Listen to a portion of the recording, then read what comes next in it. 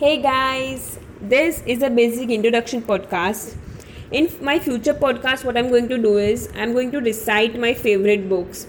I'm starting with the first ever book that I read, Pride and Prejudice by Jane Austen. I read this book like 15 years ago. Pride and Prejudice is a classic.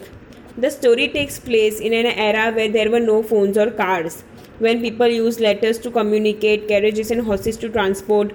Pride and Prejudice depicts a society in which a woman's reputation is of utmost importance. A woman is expected to behave in certain ways. Stepping outside the social norms make her vulnerable to ostracism. It's an ultimate happily ever after tale.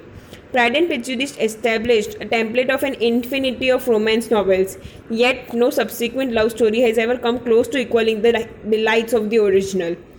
An instance of situational irony in Pride and Prejudice is the famous line, "She is tolerable, but not handsome enough to tempt me." This phrase was by the proud Mr. Darcy, who is meant to express how a woman like Elizabeth, who is not of a high social status as he is, has no chance in ever tempting him to fall in love with her.